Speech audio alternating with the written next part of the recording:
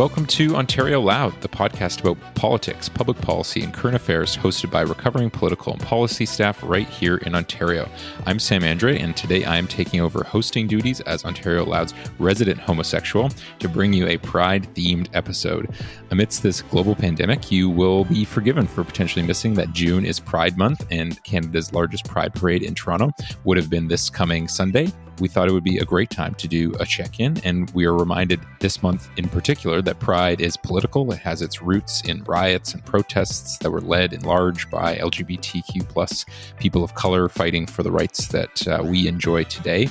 So we thought a great time to take a look and check in on LGBTQ plus politics and policy, the good, the bad, and the ugly.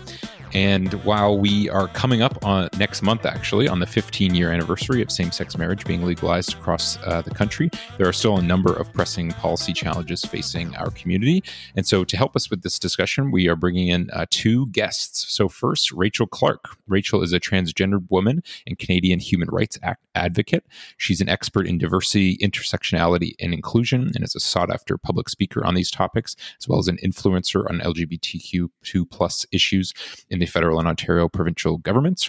She has appeared on CBC Radio 1 in the Vice documentary On Hold and has been profiled on CBC, CP24, Global, City TV, and CTV, and was featured in Toronto Life magazine. By day, Rachel is a cybersecurity analyst with the TD Bank Group. Welcome, Rachel.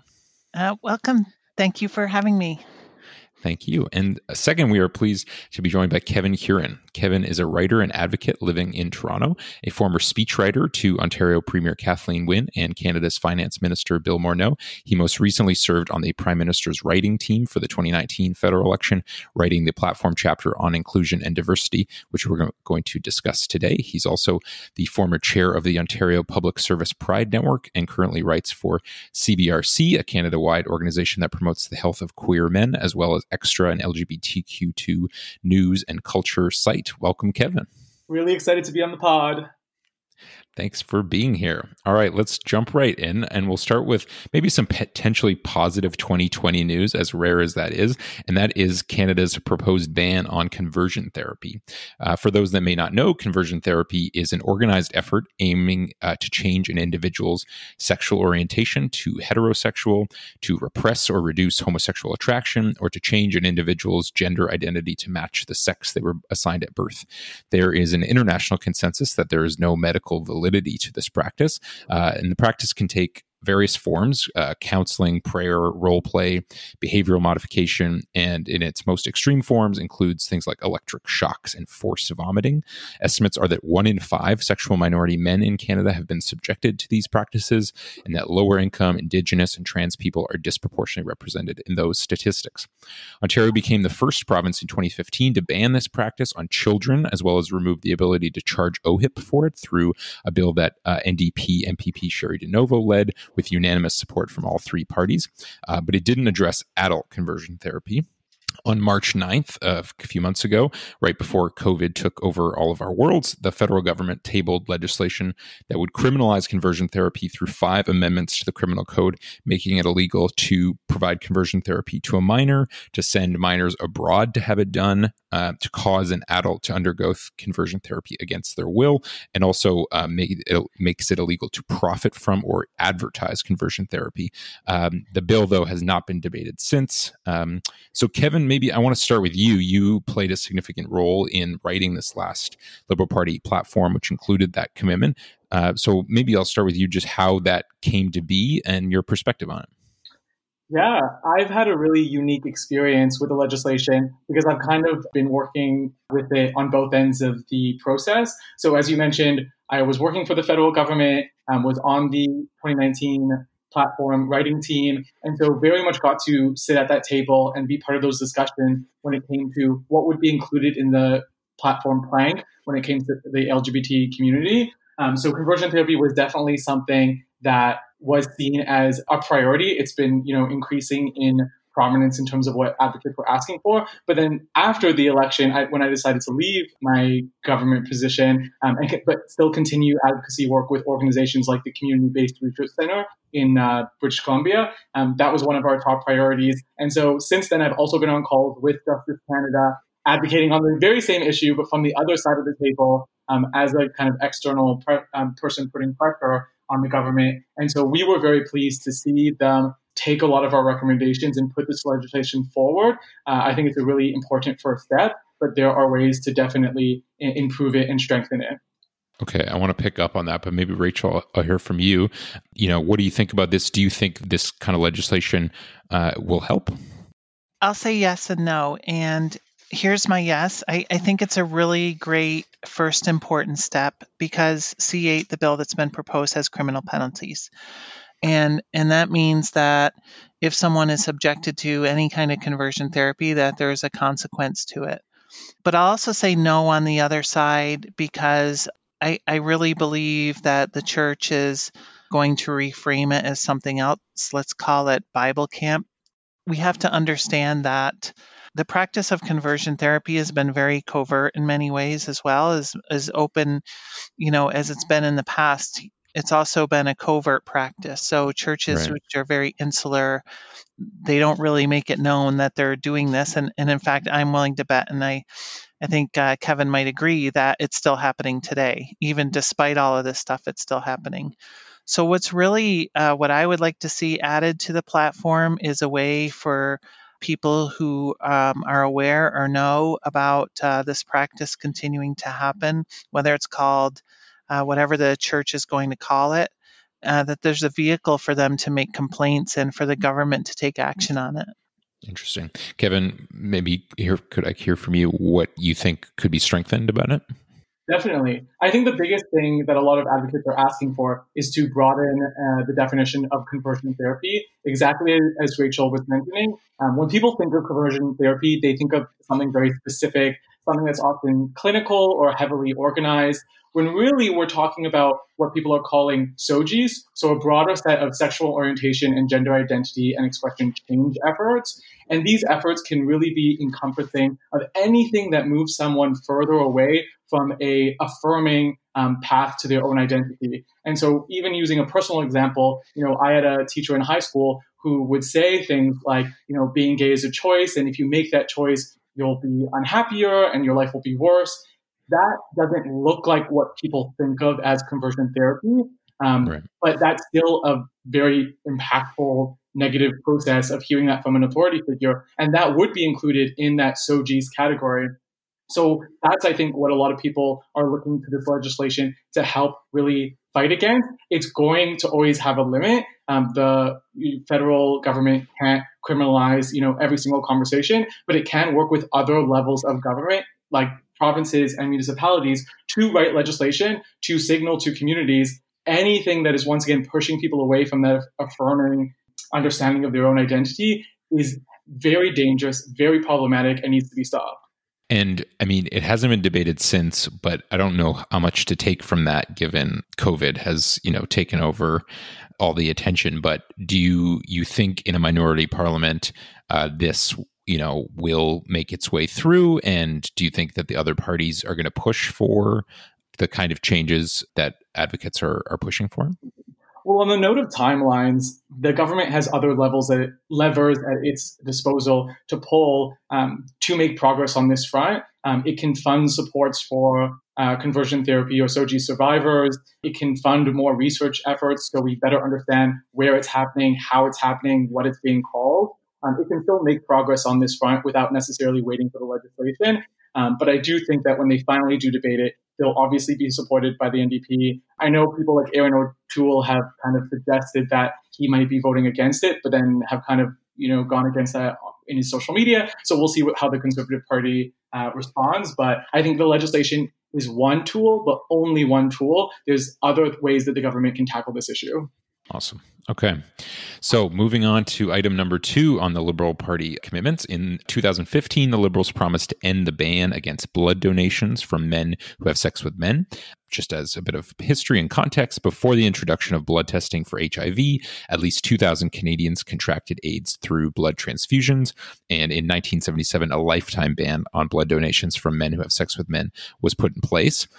Currently in Canada, 52% of the people with HIV are men who have sex with men, with 32% originating from heterosexual sex and 16% from injection drugs.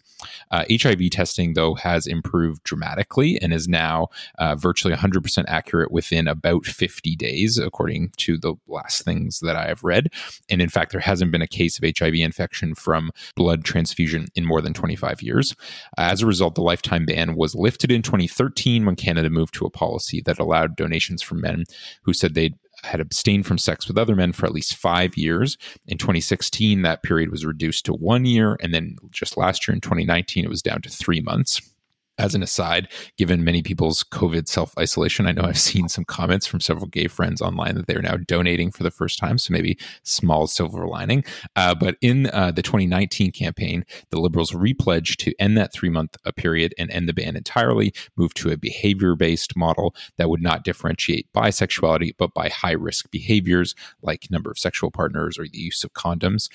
This model has been adopted in places like Italy and Spain, and an Italian study of that change found that the proportion of HIV positive blood donations from men who have sex with men did not increase, though it is still worth noting that the overall rate of HIV positive blood donations is higher in those countries.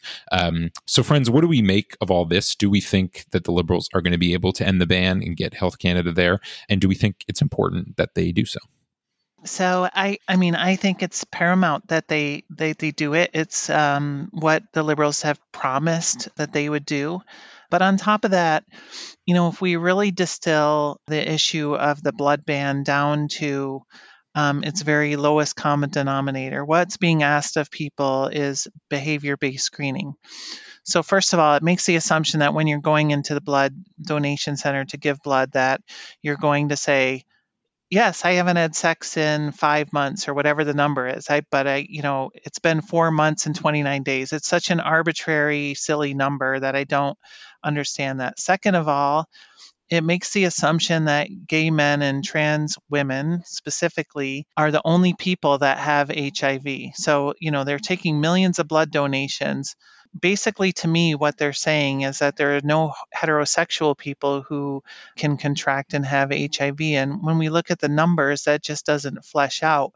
So it's really policy that's based in a lot of politics. It's a number that's based in a lot of discrimination, or a policy that's based in a lot of discrimination.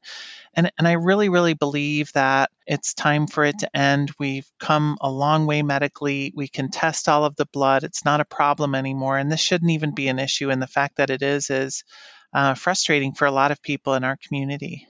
And, I'll add to that by saying, initially, the deferral period, so the amount of time that you had to remain celibate in order to donate, was based on the window period, so the amount of time between transmission and a positive test result. And as Rachel mentioned, technology has moved along to the point that window period is now reduced to 9 days. So it would be, I think a simple step to say, okay, now if you've been celibate for 9 days, now you can donate. But that's not what the community is asking for. We want a behavior-based, gender-neutral approach. We want one that isn't discriminatory, because any blanket ban assumes that every sexual encounter between two men is a possible incident of HIV transmission. And that is just not the reality in Canada. That ignores what we know about sexual practices, like the fact that there is practically zero risk of transmission in oral sex.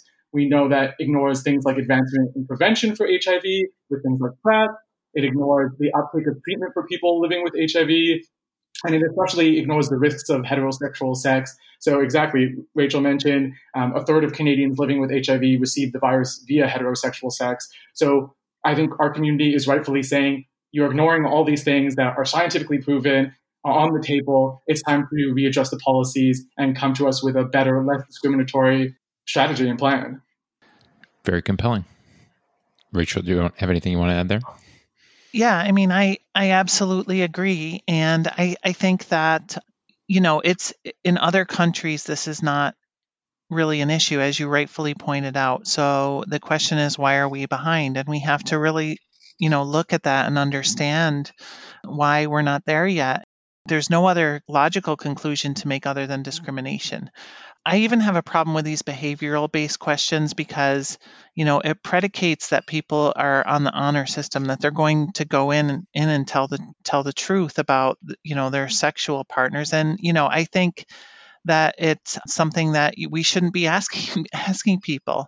Like, if you're in a committed heterosexual relationship, if you're in a committed homosexual relationship, if you're in a committed relationship with somebody, or even if you're not, it's not a really appropriate question to be asking if you're just donating blood. And, as Kevin rightfully pointed out, it's a 9-day period between contact and transmission, right?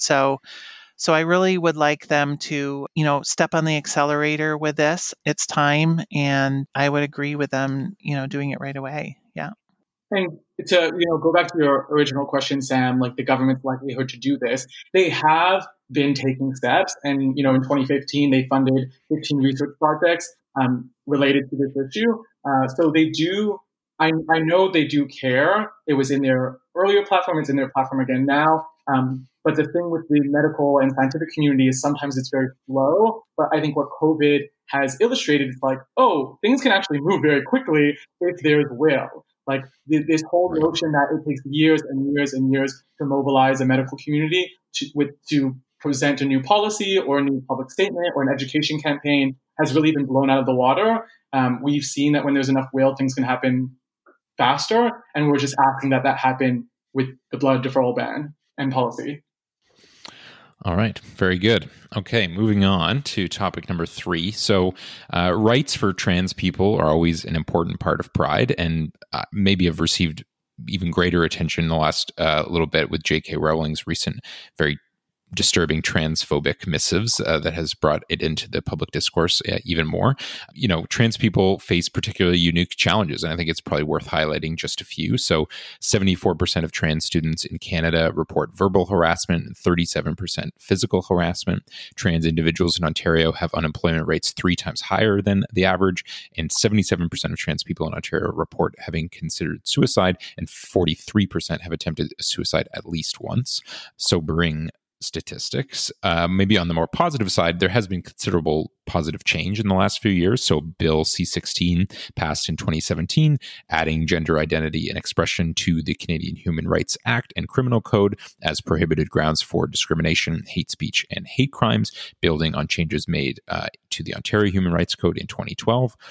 Changes to allow for non-binary gender identification on Ontario health cards, driver's license, and birth certificates were all introduced in 2017 and on Canadian passports last year. And changes were made in 2018 to accommodate prisoners based on gender identity rather than sex. And the Canadian Armed Forces issued revised policies last year expressly allowing soldiers to freely express their gender identity. So, a quick rundown, but Rachel, I think I want to start with you. What more needs to be done for trans people in Ontario? What challenges remain for full trans inclusion? Yeah, so it's a great question. There's actually quite a bit of work that still has to be done. When we look at trans people in Ontario, there's kind of 3 barriers to living in an equal world, and that's access to housing, access to healthcare, and employment. So let me give you an example of that. I live in York Region. I'm pretty far away from my doctor who's in downtown Toronto who specializes in trans healthcare. And somebody said to me, well, why don't you get a doctor here in York Region? And I said, well, I'm not necessarily sure that they would have an adequate amount of training to understand my healthcare needs. And so it requires me to travel great distances. And this is true for a lot of trans people, especially in rural areas. So I think focus 1 needs to be looking at how we can support trans people in rural areas as much as we do in the city areas.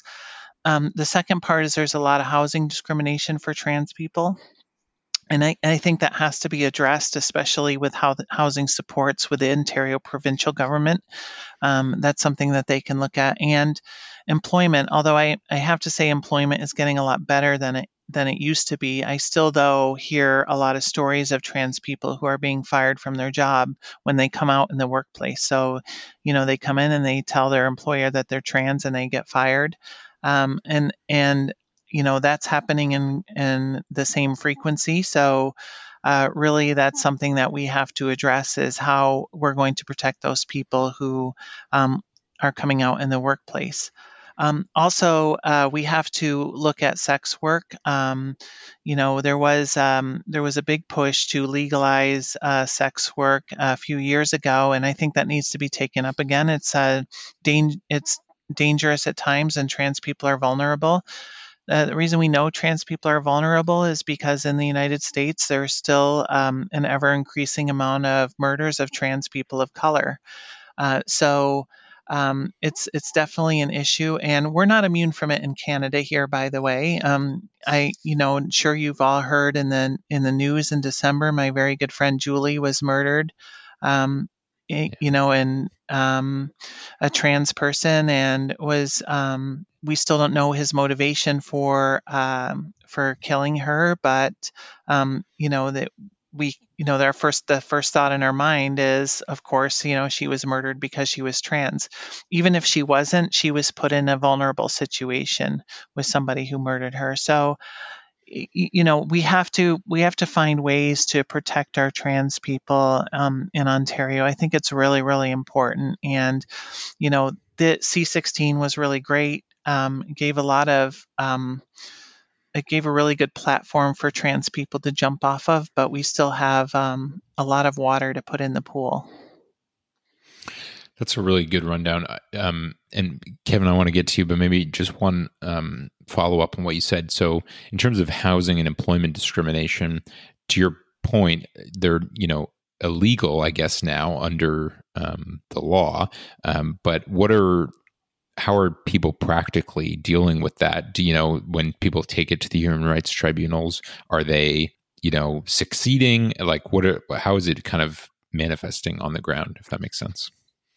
Yeah, and that's a great question. And I don't think this is a issue that's strictly applied to trans people. I know that there's a lot of people of color who face this as well. You can go on Kijiji as an example, or Craigslist, and you can look at listings for houses, and it will say, I only want this type of person, and that's discriminatory. And the problem is that there's not a really great vehicle. You could take it to the Human Rights Tribunal, but it may take years to get it looked at. And by that time, your housing situation has changed, and you're saying, well, maybe I shouldn't pursue it.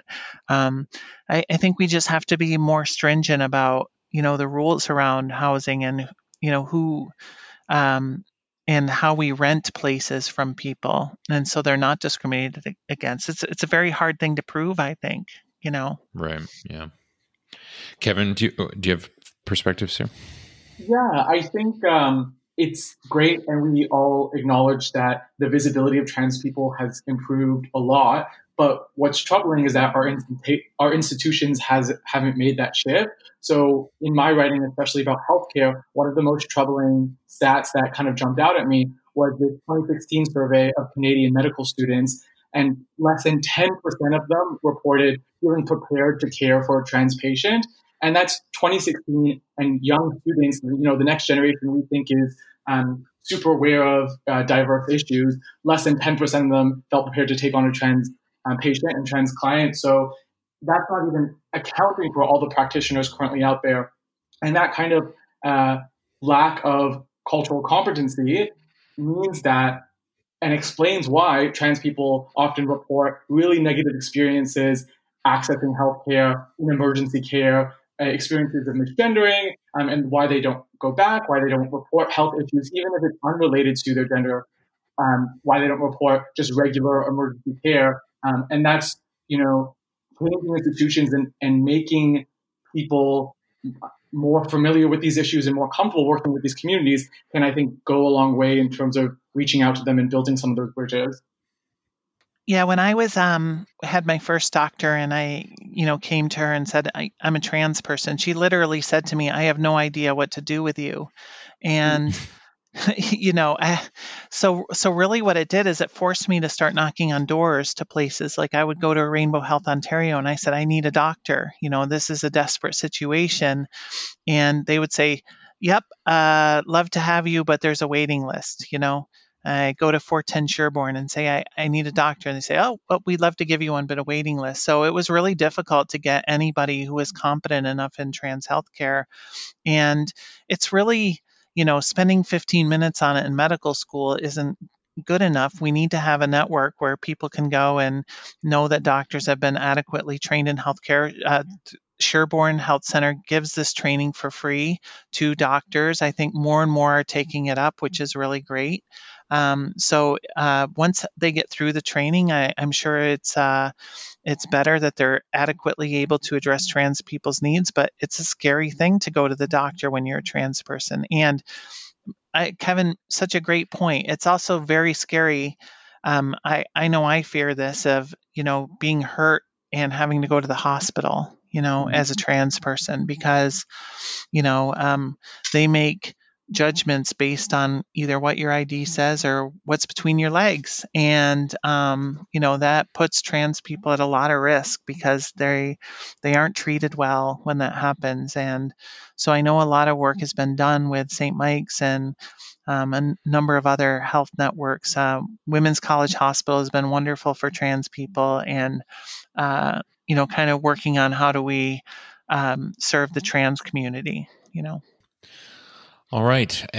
Thank you for that. And maybe just transition now to our last topic, and that is the role of police and police forces at Pride. So there won't be a Pride parade this year, so we're maybe kind of spared from some of this, but listeners may recall that in 2016, Black Lives Matter held a sit-in at the Toronto Pride Parade for about 30 minutes, asking for a ban on police forces marching in uniform or carrying guns, which were agreed to and then later endorsed by Pride's membership. This continues to be a somewhat hot issue among that membership, who voted 163 to 161, so a razor thin margin, just last January to keep a uniformed police out of the parade. Premier Ford cites this policy for his decision not to march in the parade, though maybe worth noting he did march in York Region's parade last year. So I thought with all of the events of the past month, surrounding anti-Black racism and Black Lives Matter, that I wanted to hear from you on this. Do you think that the politics sort of within the community will have shifted given some of these events? And what, if anything, do you think comes next on this issue? And I know, Rachel, you were on the board of Pride during this, so maybe I'll start with you on your perspective. Yeah, I was the secretary of the board when the 2016 parade happened. I really think that important conversations were being missed by Pride for a long, long time. The community as a whole wasn't having real substantive conversations about, the different experiences of people in our community. I mean, the Trans March, as an example, only started in 2009, and only because trans people took over the street and made it happen. So we didn't really have a lot of good conversations about this. And increasingly, I don't know what your experience was, but for me, I can remember sitting at the side of the parade one year and seeing just this vehicle that looked like a military vehicle. And I was really frustrated by that, because I didn't think in a place where we have refugees and people of color and people who have experienced trauma to have a place where they're supposed to go and feel safe, to have guns and military vehicles and grayed out cop cars and, all of this stuff. So I really wish that before 2016, we started to have a lot more fulsome conversation about how we can make Pride a place for everyone. So I wasn't opposed to what BLM did during the parade. I think it helped to ignite an important discussion, and it was a very stressful time for a lot of people. But what's more stressful is that Black people, especially people of color, are still getting killed in this country. And we just, we've seen 3 incidences in the past 2 weeks. So I think it's really important that we start to center our conversations about how we make Pride a safe place for everybody. I, Rachel Clark, am not opposed to police officers who are gay, lesbian, bisexual, or transgender marching in the parade. I don't know if they need to be there in uniform with guns strapped to their hip. That's just my own personal opinion. I don't see the purpose of it. The argument is, well, you work for TD, you wear your TD T-shirt, and I'm like, but I'm not carrying a gun, it's like wear a police T-shirt but it's not necessary. I do know a lot of wonderful police officers who are gay and lesbian and bisexual and transgender who are working really hard to try to root out some of this stuff in the police department, and that needs to be said as well. But I really think it's important that we start having a lot more fulsome conversation on what a safe pride looks like. What I kind of compare it to, and follow me here for a bit, is, all three of us have worked in politics or worked with politics. And so when people would come to me and say, politics doesn't work, the system's broken, everyone in politics is corrupt, I never take that as a personal affront. Even though, I've worked with liberal governments, for over 5 years, I try to never take that as a personal affront, and more so an opportunity to have a conversation of, you're right, the system, in ways that we vote and assign power and then, decide things after that, does favor some voices over others. How can we change the system to improve it? It's not going to happen overnight, but how can I kind of remove that personal layer to recognize that the system as a whole does not work for everyone? I think that same dynamic needs to and is happening with both Pride Toronto and also policing in general. Like Rachel said, there are a lot of great people involved in both, but it's time to take a step back, remove the personal layer, and acknowledge that not everyone is being served the way that they should be, they deserve to be, and that these systems were designed to do. Yeah, and we're white people, right? I one of the things that I've been doing since forever, though, is trying to see how I can make space for people of color to have their voices used. And I really, really think it's important for a lot of the things we do is that we center conversations around people of color. Racism exists in this country. We see it every single day. Just open the comments section of any Twitter post that's has to do with race relations, or look in the newspaper. You'll see it every single day. We really need to center the conversations around with people of color to lead these conversations, and we follow them. And so I hope we get to that point where we can start being a supporting actor rather than the voice going forward. And I think it's important to note too that every stat that we've thrown out and every issue we've talked about, especially in the realm of housing, healthcare, income, these are disproportionately impacting queer people and trans people. But when you add the layer of race on top of it, it gets even more impactful, and those people are even more marginalized. So while we've kept things at a high level conversation, it's important, I think, to recognize too that that's why these conversations between race and gender identity and sexual orientation are so tied together, because the more layers you're on top of that, the more intersectional these issues become, the more disenfranchised you see, and the worse the stats kind of present.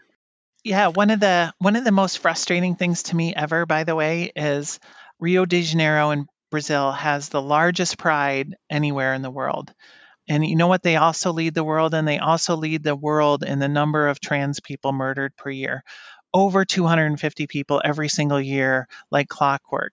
And there's never that conversation in Brazil. 1 million people going to Pride there, never centering the trans people who are being murdered there and demanding more from their government.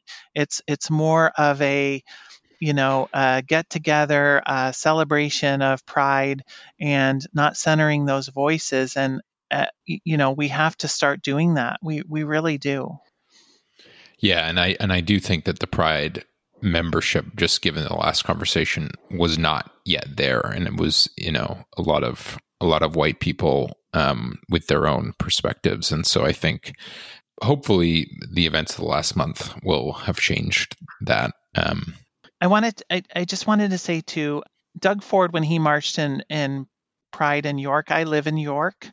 He just showed up. He didn't tell anybody he was coming, and so that was a complete political move on his part, and a slap in the face to Pride Toronto. And I think that, I wish he would have been called out more about that, about avoiding the issue of anti-Black racism. It seemed to me that he did that, to make some kind of populist political statement about police. But what it really said was, I don't want to talk about anti-Black racism. And so, I think me, as well as a number of people who live here in this community, were very frustrated by that, just showing up and doing that. Right. Yeah, totally. Any parting thoughts from either of you? I think, we've talked about a lot of real challenges facing the community, but maybe to end on a more uplifting note, it is Pride, and I do think that this community is incredibly resilient and incredibly persistent. We've especially seen during COVID, a lot of our spaces have been closed down, bars, bookshops, places that we find community. And so I've been really amazed at and impressed by our community's ability to mobilize online, reach out to each other, support each other, continue important advocacy work, yes, around the blood ban and around SOGIs and around healthcare, but also around things like mental health, substance use issues, so many other housing, so many other things that we didn't get a chance to talk about today. So I'll just end by saying that I love being a member of this community, and I think that a lot of this really important work is going to continue even as we remain kind of physically apart.